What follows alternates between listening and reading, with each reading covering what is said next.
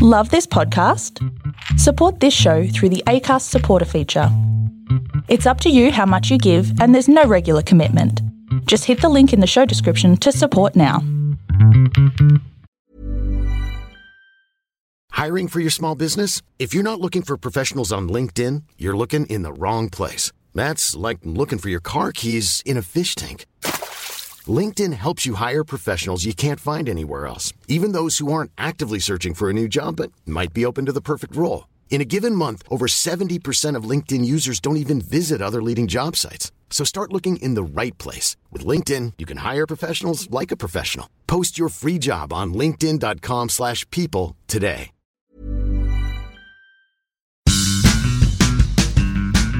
Hey there, Chunderers. It's Matt Young, your host for the Story Chunder podcast. This is the podcast where Brisbane people tell true but unbelievable stories from their life for your delight and amusement. This is recorded live at Backjock Arts in Fortitude Valley on the 10th of March, but as of right now, the live event is on hold because of COVID-19. This was only our 5th live event, and this is our 2nd podcast. And let me tell you, there's times when you run an event that it just goes so remarkably beautifully, you just want to preserve the whole entire evening. And this is one of those great nights. So sit back and enjoy some stories based on the theme of creativity. Our first storyteller is Carly Quinn Skelton. Now, Carly is an award-winning actress, but sometimes when you're that good an actor and you take it into your personal life, things can get a little bit confusing. Enjoy Carly's story. So hi, I'm Carly Skelton. For a little while anyway, I've recently separated from my husband, so I'm going to go back to my maiden name, which is Quinn. So I'm going to be Carly Quinn. $10 if you can guess my nickname in high school. Yeah, it was a dickhead. No, it was Harley Quinn because 16-year-old girls were like, that rhymes, you're funny. I hated high school. Separated from my husband, and I have gone through this phase in my life where once I end a relationship, I go through this period of change and create this new part of me. Hence, segue to this week's theme of creation. I'm not this time though. I've decided that, look, I'm nearly 34. If you don't like me, that's a whole lot of you problem, not me problem. Back when I was 22, I ended a relationship with a wonderful guy and decided to go and see Brisbane. It's a nice way of saying sleeping around, essentially.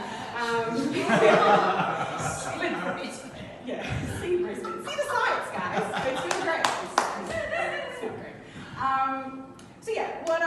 What I would do is I would go out on my own, which is always a dumb idea. Don't go into the valley on your own when you're 22.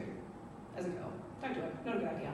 But I would create this new persona. So I'd walk into a club, and I would be Cara, and I'd be from Macon, Georgia, and I'd be 22, and I'm visiting Australia for about 6 weeks, and I would just do that every weekend. Or I'd be Lauren, and I'd be from England, and I'd have to create this really, really good backstory about what I'm doing here and how long I'm here for and whatnot. So that was my thing, and So awesome. Yeah, sorry to anybody who's ever met me. It's like, hey, not American, sorry. This one night, I lived around the corner from a Night Out, which is like a convenience store, and I got the taxi to drop me there. I was like, it's a 4-minute walk. I'll walk on my own at 1 o'clock in the morning, no big deal. Idiot. Went in and was having a chat with a guy. I completely forgot that I was in English mode, and walked in. He was like, "You're right." Oh shit, I'm English. Go with it. And he was like, "Yeah, cool. We ended up talking for about 5-10 minutes, and he was like, "Yeah, no, I live around the corner and all of that." And luckily, I used my right name. About a week later, I went back, and he was like, Lancashire. Oh no, I forgot to tell this guy I was English. Hey, you're right. And like this little voice in my brain was like, no, just go, look, man, I've been drinking. I'm not actually English. Funny. No. I went, go with it, lean into it, be English. So we chatted again, and he was a nice guy. I went back another couple of days because, I needed milk. It was my local convenience store. And he had some mates outside, and apparently this was a thing, and I didn't know it was a thing. They would get upturned milk crates, and sit outside the night owl until like 2 o'clock in the morning, smoking, drinking, soft drinks, no illegal activities, and just like taking the piss, having chats, all that kind of thing. And I joined in. But I had to join in, not Australian Carly, English Carly, because I'd set a precedent and I had to go with it. So I did. I ended up becoming quite good friends with these people. We would go to social events together. I was friends with them on Facebook. It was a time. Luckily, the English Carly and the real Carly worlds never intertwined, which was like, whew, what a relief.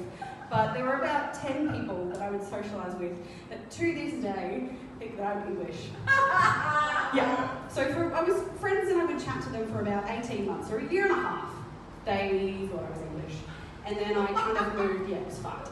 But like I had to come up with such a detailed backstory. Like, oh, where am I from? Luckily, in my late teens, early 20s, I dabbled in some English guys. So I had some lots of history, had a backstory. I was from Lancashire, obviously. My mum and dad had come out about 3 years earlier. Dad got a transfer with work, and I went to school, all-girls school, and I work here, and I do that, and I don't know if I'm a really good actor or if these people just fucking gullible, but they just like, oh no, ate it up. It was hilarious. Moved away and didn't really see them anymore until about 2 years later, when I was working at the casino. This guy walks in, and I was like, oh, that's a familiar face, I don't know him. And he walked up and went, oh, hey, how you going? I'm like, yeah, really good. He said, what happened to your accent? I go, oh, fuck. No, it's the guy from the Night Owl. And I was like, oh, I've had to phase it out because, like, working, there's too many, and so I was like, yeah, you're right. And just straight back into it. What an idiot. So, yeah, for a year and a half, I convinced 10 people that I was English. Yay!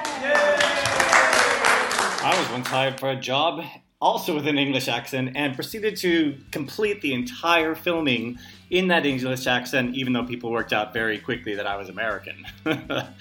Our next storyteller is Wellborn. He's an Indigenous Ngara man who is an artist and has been a musician in the past, and this is all about how he created Wellborn and a story of his identity. Enjoy. Hello. Okay. Well, this is a interesting experience. How you going, everybody? I am Wellborn, Creation Chunder. I want to thank you for this project. Actually, this is actually very original. I want to make sure that that's been made clear. I can't honestly say that I've ever done anything like this, which is probably the reason why I actually wanted to do this. Just purely standing at a microphone and talking, I think is quite a stimulating experience. Story, creation. I guess I could probably talk about how I became Wellborn, because essentially that's a perfect way to talk about the concept of creation, because essentially the symbol of Wellborn, which is my name in Celtic, which is my Indigenous side for my father, it's actually my name, means young warrior. So I've always been in the arts, I think. Realistically, I've been in it since I was probably about 14. Not in a professional sense, not in a structured sense, just in an intoxicated sense. I look at creation as essentially coming to terms with your identity as an individual, really. I truly believe that the word creation is the word given to simplify a complex collection of actions that we can't really explain. So we just created a word to simplify such a complex subject matter. I started calling myself Wellborn about a year and a half ago, and the reason I called myself Wellborn was because I wanted to remove myself from everything that once created myself, which is Owen. Now, I used to be a musician, and I was a musician for about 8 years professionally. It was a strong roller coaster that took me all over the place, all over the country, all over the world. It gave me connections that I never anticipated I'd probably ever get. It taught me a lot about myself. It taught me that I had absolutely no idea who I actually was. It taught me that I was completely removed from myself, and it taught me that I was willing to die to achieve some form of stimulation. My opening up of that realisation would probably be when I was over in Scandinavia, putting myself in situations on the streets purely for the simple fact that I was completely removed from any concept of reality. Once I did something along those lines, I came back and I realised that something was really missing in my world. The thing that I think was missing from my world was my connection to culture. I am a Maribor man, which is in the introduction to my art blurb, I guess you call it, at the start of the page. Because you've got to write something, otherwise they won't put you in the exhibitions. Am I right, Nico? Or what? Me, man. Describe yourself. Oh, you tell me. You're the one picking my work. But I use that because I'm called Worldborn, because that name came to me. But if I'd gotten my Indigenous name, I would be calling myself that. But I haven't got that, because I haven't been back to country since I was a kid. Because my world was completely removed from culture. I completely forgot I was even a Koori. And Koori is what you call someone from the southern part of Australia that's Aboriginal, and a Murri is what you call a northern part of Australia.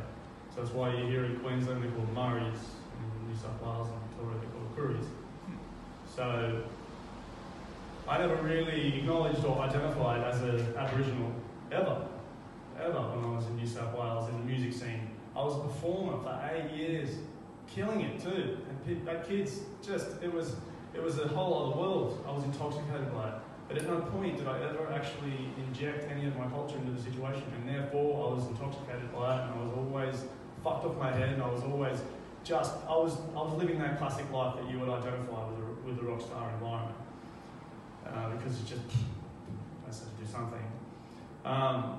Once I moved to Queensland, all of a sudden culture started becoming a really big thing for me, and I just was exposed to Aboriginal people on a more regular basis, something that I wasn't in my current life in New South Wales. And I realised that what was missing was my Aboriginal culture and the connection that I had to it. So I started to look into that. And I was really, really spiralling. I was spiralling hard because of what I was learning. I was learning about being from the stolen generation. I was learning about slavery. My mother's side, her mother was, her great-great-grandma was a slave. Her father, his grandma, was from the stolen generation. Stolen, Torres Strait Islander, which is also the Indigenous of Australia, stolen from their family when the fathers were overseas fighting the war to defend the country. And then when they come, this happened all over the country. This is how it happened. And this happened all the way up into the 70s. They've changed the way they do it now.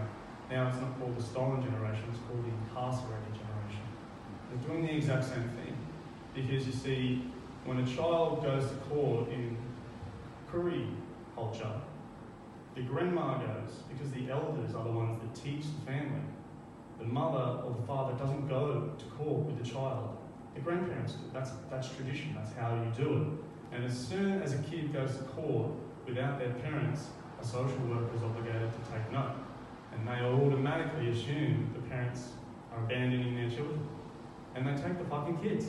And that's been happening right up until today. That still happens right now. That's happening right now. I know kids who I'm part of foundations to help with the Big Brother concept, who are in this exact situation, from the northern land, up near the Cape, and they're down here in a foreign land because they were arrested for some fucking stupid little misbehavioural bond thing, and now they're stuck down here in the city. So anyway, I learned about all this stuff, and it broke me hard, and I had to try and figure out what to do to change it. So I started to spew on a canvas. That's what I describe it as. I don't call it creating, I call it spewing, purging. So I started spewing on a canvas. Gory things, spiders, torment, torture, pain, sadness. And then I realised there needed to be something else to me besides this. So I started to think, about a year and a half ago, which is why the professional thing only started a year and a half ago, I decided to actually acknowledge myself as a creator. And I started to realise that the concept of creation, the reason I've been struggling for so long was because I was afraid. And I think that the one element that stops people from being creative is fear. fear is the number one enemy of every individual in this room. And I think that the word created is just another word for courage. And it was courage that I acknowledged, and that's why I call myself Wellborn, even though my actual name is Owen, is because I'm confident that what I create will speak for itself.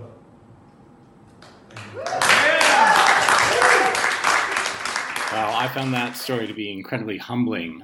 As someone who has Polish ancestry and has moved countries several times, I'm always searching for my identity too. So thanks, Wellborn, for bringing that home for us. Next storyteller is Beck Grenin-Japovich, and now Beck is a copywriter, a voice actor, a musical theater performer. And when she heard the theme creation, she knew exactly the story she wanted to tell, the story of the birth of her first child. So,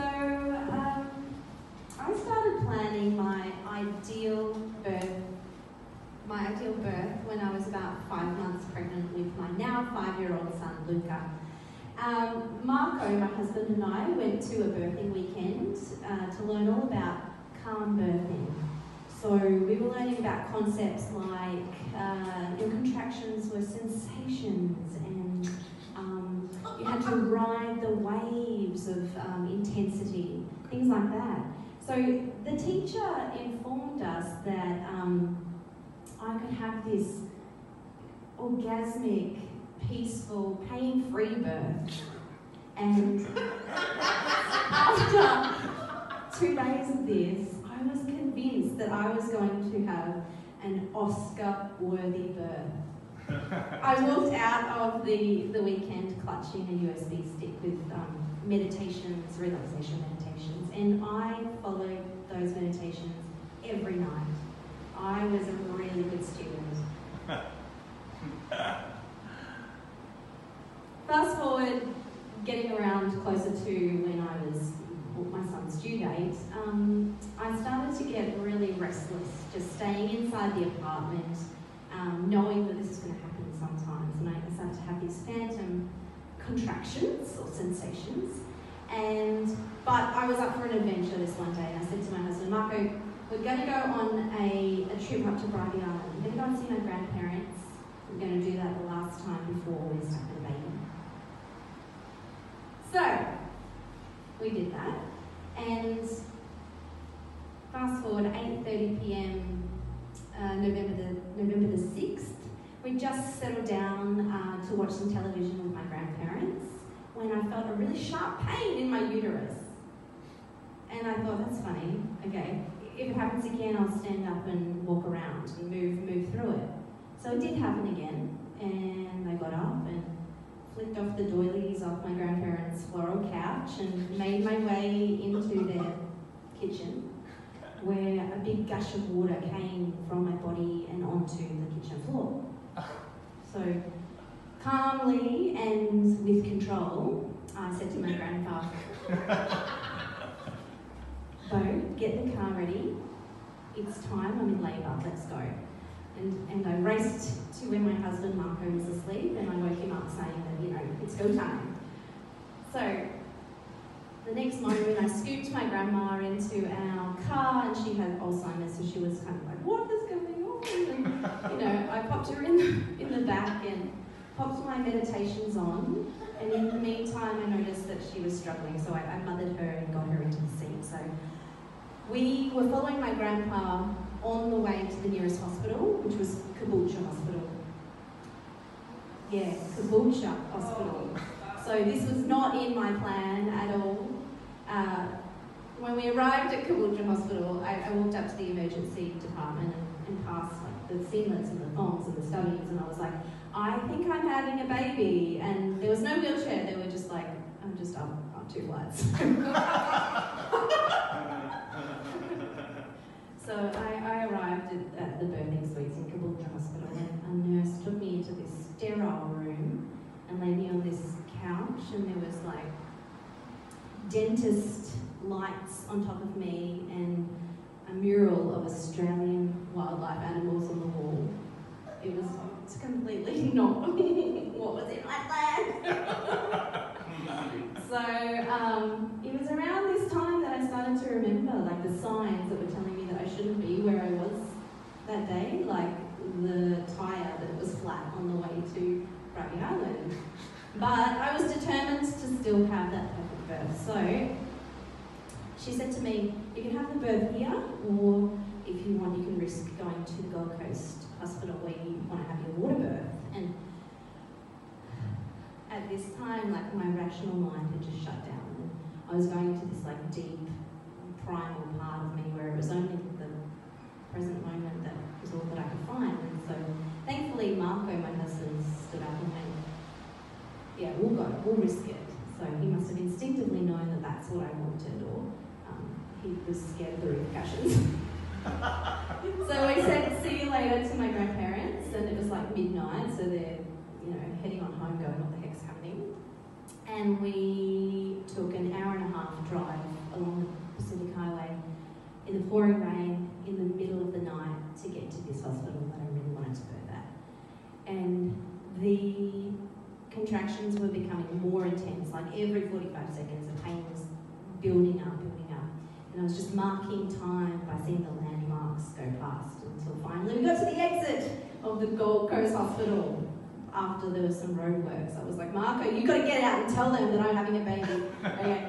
So I didn't need to do that. We got to the hospital, and by that time I was just exhausted and got into the waiting room and collapsed on the floor with exhaustion. So I finally got into one of the beautiful birthing rooms, and there was the birthing pool, the salt lamp, the lavender wafting underneath my nose, the massages and the showers, and I was able to labour there for 4 hours, which was really, really, really beautiful. And it was in that time that I started to realise, or I started to like lose my identity, like what you were saying. I was not attached to any version of myself. I was just in this really deep primal space of connecting to all the women who had birthed before. I just felt like this huge warrior woman. And it was about 4:45 when I placed my son onto my chest. And I was really, really humbled at that stage, because I realised that no matter how much I tried to control this perfect birthing plan, there was something driving it that had its own time, its own feel. And I realised that you can hold tightly to the things that you want to see happen, the way that you want it to happen, or you can give it up to the universe and know that you've done your best. So I may not have had my Oscar-worthy birthing, but it was pretty close, and it was pretty lovely. Struggles, animal murals, and all. Thank you. Thanks, Beck. Wow, Mother Nature certainly has her plans for us, whether we like it or not. And I'm pleased to hear that things worked out the way that you wanted them to. Next up is Micah Rusticelli, who is also a visual artist and wanted to tell us a bit about his creative process and the rules of thermodynamics. I am not a comedian or a verbal storyteller normally. I do prefer to paint. As an artist, I have a very serious and broody persona to keep up. So excuse the lack of humour that you might be getting from me tonight. As an artist, the most common question that I'm asked is, where do your ideas come from? And there is no simple answer to this question. I wish it was as simple as seeing a blank canvas and recreating whatever was in my head, but that is not the case. The closest thing that I can provide to an answer is the first law of thermodynamics, that energy can neither be created nor destroyed, only transferred. I have always been a very, very sensitive person. Most would say too sensitive. I see the world through a very saturated lens. Things are quite intense and magnified to me. Common social rituals seem very absurd. Day-to-day tasks are these monumental moments, and on any given day, I experience the whole spectrum of emotion multiple times over. It feels a bit like a constant state of entropy. I have all of this energy that I cannot funnel into productive work. And it's at these moments of maximum entropy that I found myself at my most creative. And the biggest point of this was about 4 years ago. I had just moved out of home, rarely ever paying my rent. If I did pay my rent, I'm not allowed to tell you the things I did to pay my rent. I had dropped out of university. I ate nothing but cheese toasties and coffee for 3 months. And I was indulging heavily in some dangerous activity. All of this in an effort to feel anything but the intense energy around me. And it's interesting coming after Wellborn story of this, living this lifestyle where I wanted nothing more than to feel nothing. And I went on these journeys and involved myself in these stupid activities that I didn't even enjoy for the express purpose of shutting that intense feeling down. Surprise, surprise, didn't work. Turns out the more chaotic activities you involve yourself with, the more chaotic your life becomes. Well, hey, look. Call 20-year-old me and tell him that, because he had no idea. Until I reached a breaking point and I picked up a paintbrush for the first time in about 2 years. And like an emotional floodgate, this energy just came pouring out, and I kept going and going and going and going, and I almost have not stopped since. But in that time of feeling nothing, I had made myself an isolated system. I had removed myself so far from the reality of the things I was feeling. And the second law of thermodynamics is that in an isolated system, entropy can only ever increase. And so while I found this new way to transfer this energy, to put it to a productive place, I was not remaining aware of the emotional transactions that I was consistently making to create work. And I was ignoring the fact that transferring energy between creator and creation goes both ways. And I kept going disconnected from what I was feeling, but still trying to portray it in a way I could understand, until one day there was no energy left, and I had nothing left to make. And all I had to show for it was these works that were spewing this emotional floodgate back onto me, in a language that I still could not understand. And looking at them, I was just recycling this same energy of traumas that were now almost a decade old. And for all my efforts, I was still feeling nothing, and I had fooled myself into thinking that I was creating something from nothing, ignoring where my ideas were coming from. And once I made this realization, I learned that rather than transfer our energy as artists, we have to learn to transform it. Take our ideas out of the abstract and redistribute them in a way that we can understand, but more importantly, in a way that we can share.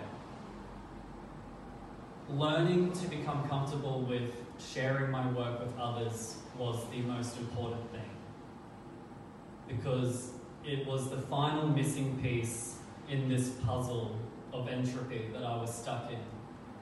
I always say that when I display my works, they no longer belong to just me. A small part of them belongs to every person who sees them, because they have not known the journey I've gone on to get where I am. They haven't seen where I've drawn inspiration, but they still connect with it, and they have their own energy attached to it. And when you display something like that, it can disguise itself as an act of creation from nothing. And for the viewer, that's what it is, and I have no place to interrupt that. And so when people ask me now where my ideas come from, I try not to answer in a concrete way. my art is an expression of me, and I am a self-fulfilling prophecy of it. Chicken or egg, who knows where it's going, but the important thing is how the viewer perceives it and what energy transfers to them. Because it is only then that I truly feel I've fulfilled this purpose and given the energy its productive course. If I can give that to someone and they take that and use it in their life to transfer somewhere else and continue the cycle. And at the end of the day, I guess that is really what creation means to me. It's not something from nothing. It's an endless cycle that we are all included in, of energy transferring from state to state to state until finally it finds an equilibrium. My dream when I put together the Story Chunder was to find artists from all sorts of different disciplines, and these visual artists never disappoint. And our final storyteller for the night is Kelly Mack, who is also our first interstate visitor to the Story Chunder. Kelly is a comedian and also a screenwriter, and she's going to share something very special with you, something she has not read out loud since she composed it many years ago. Enjoy. Thank you so much, Matt. And Michael Wellborn, if this whole visual arts caper thing doesn't work out for you, stand-up microphone storytelling. It's been quite incredible and a privilege to hear all of the stories tonight. And I'm going to thank you all by finishing up with something quite trite. Very trite. Very, very trite. Genius can come from anywhere, perhaps not right here, right now, but theoretically, as we've just heard, it can come from anywhere. And it is not necessarily true that idle hands are the devil's playthings, because when I created my one and only poem, my hands were indeed idle. But they were ready to be guided by the ghost of Willis Shakespeare, who I am convinced came down to nestle on my shoulder. The time, somewhere in the 90s, and that's as specific as we're going to get. I have no clue, just somewhere in the 90s.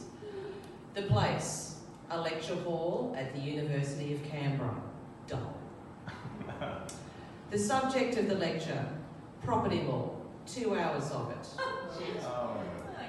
My feelings about the subject, dim, I would add, agonising, God-forsaken, and with no end in sight. What was I doing during the lecture? Reading Rolling Stone magazine. Now, I wasn't that much of an idiot or that rude that I was flagrantly reading Rolling Stone. I had created a little bunker made of my folders and my textbooks, of which there are many in property law. And for anyone looking at me, I look like any other industrious student, busily scribbling down the salient tenets of 400 years of English property law. But I was not. I was reading about a cataclysmic event. And I mean, this one was big. It had shaken the world, and not just the music world, the world. Capital T, capital W. Rolling Stone informed me that a trunk had been found in an attic. Someone had opened the trunk. They had found pages of poetry inside. With a little research, it was uncovered that this was poetry written by one James Douglas Morrison. Fresh, never before heard, never before read poetry from the Lizard King himself. The music world spasmed, the literary world squirted, and the surviving members of the Doors beat the land speed record to get into the recording student and lay down some tracks. Now, when we come to these recordings, please do not think the genius of the end, or Break On Through, or Riders on the Storm, or any of the Doors tracks as you know it. Think some guy, and it would have been some guy because it was sexist as in those days, some guy in a studio strumming a guitar with another guy reciting a poem called Lament to My Cock. Now, I have read Lament to My Cock since, and I feel very differently about it now. It's actually a kick-ass piece of prose. But back then, that type, Lament to My Cock, Lament to My Cock. I couldn't quite believe it. And I was thinking, And I need to actually do a sidebar here and explain. I diverged somewhat when it came to Jim Morrison from my friends. They all saw a rebellious genius. They wanted to fuck. I saw proof positive that a bad drunk is a bad drunk. It is only with age and some personal experience that I've realised those two interpretations can exist simultaneously, if not harmoniously, and in Jim's case, sadly, not for long. So, here we are, back in the property law lecture. I'm being bored witless, and I thought, if this dickhead can write this piece of shit called Lament to My Cock, then surely I can come up with something. And the muse heard me and sent angels down, and before the end of the lecture, I had it down. So without further ado, and for only the second time in public since that lecture, I present to you Ode to My Anus.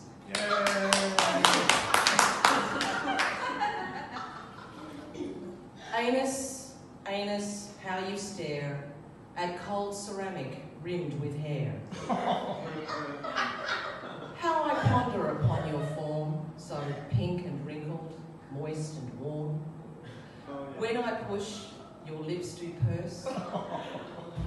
When I fart, your mouth doth curse. When one does pull my cheeks apart and ease inside a gleaming shaft, then anus, anus, open wide, perfect muscles hold back the tide of excrement you would eject upon that cock so sweetly erect.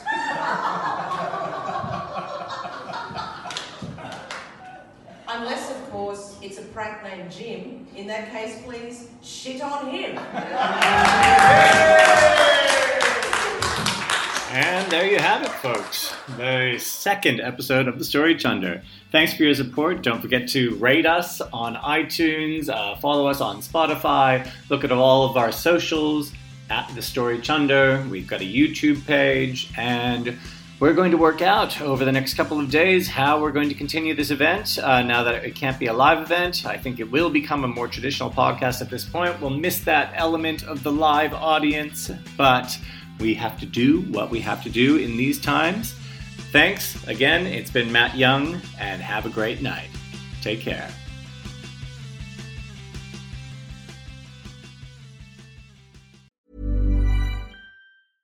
Even when we're on a budget, we still deserve nice things. Quince is a place to scoop up stunning high-end goods for 50 to 80% less than similar brands. They have buttery soft cashmere sweaters starting at $50, luxurious Italian leather bags, and so much more. Plus, Quince only works with factories that use safe, ethical, and responsible manufacturing. Get the high-end goods you'll love without the high price tag with Quince. Go to quince.com/style for free shipping and 365-day returns.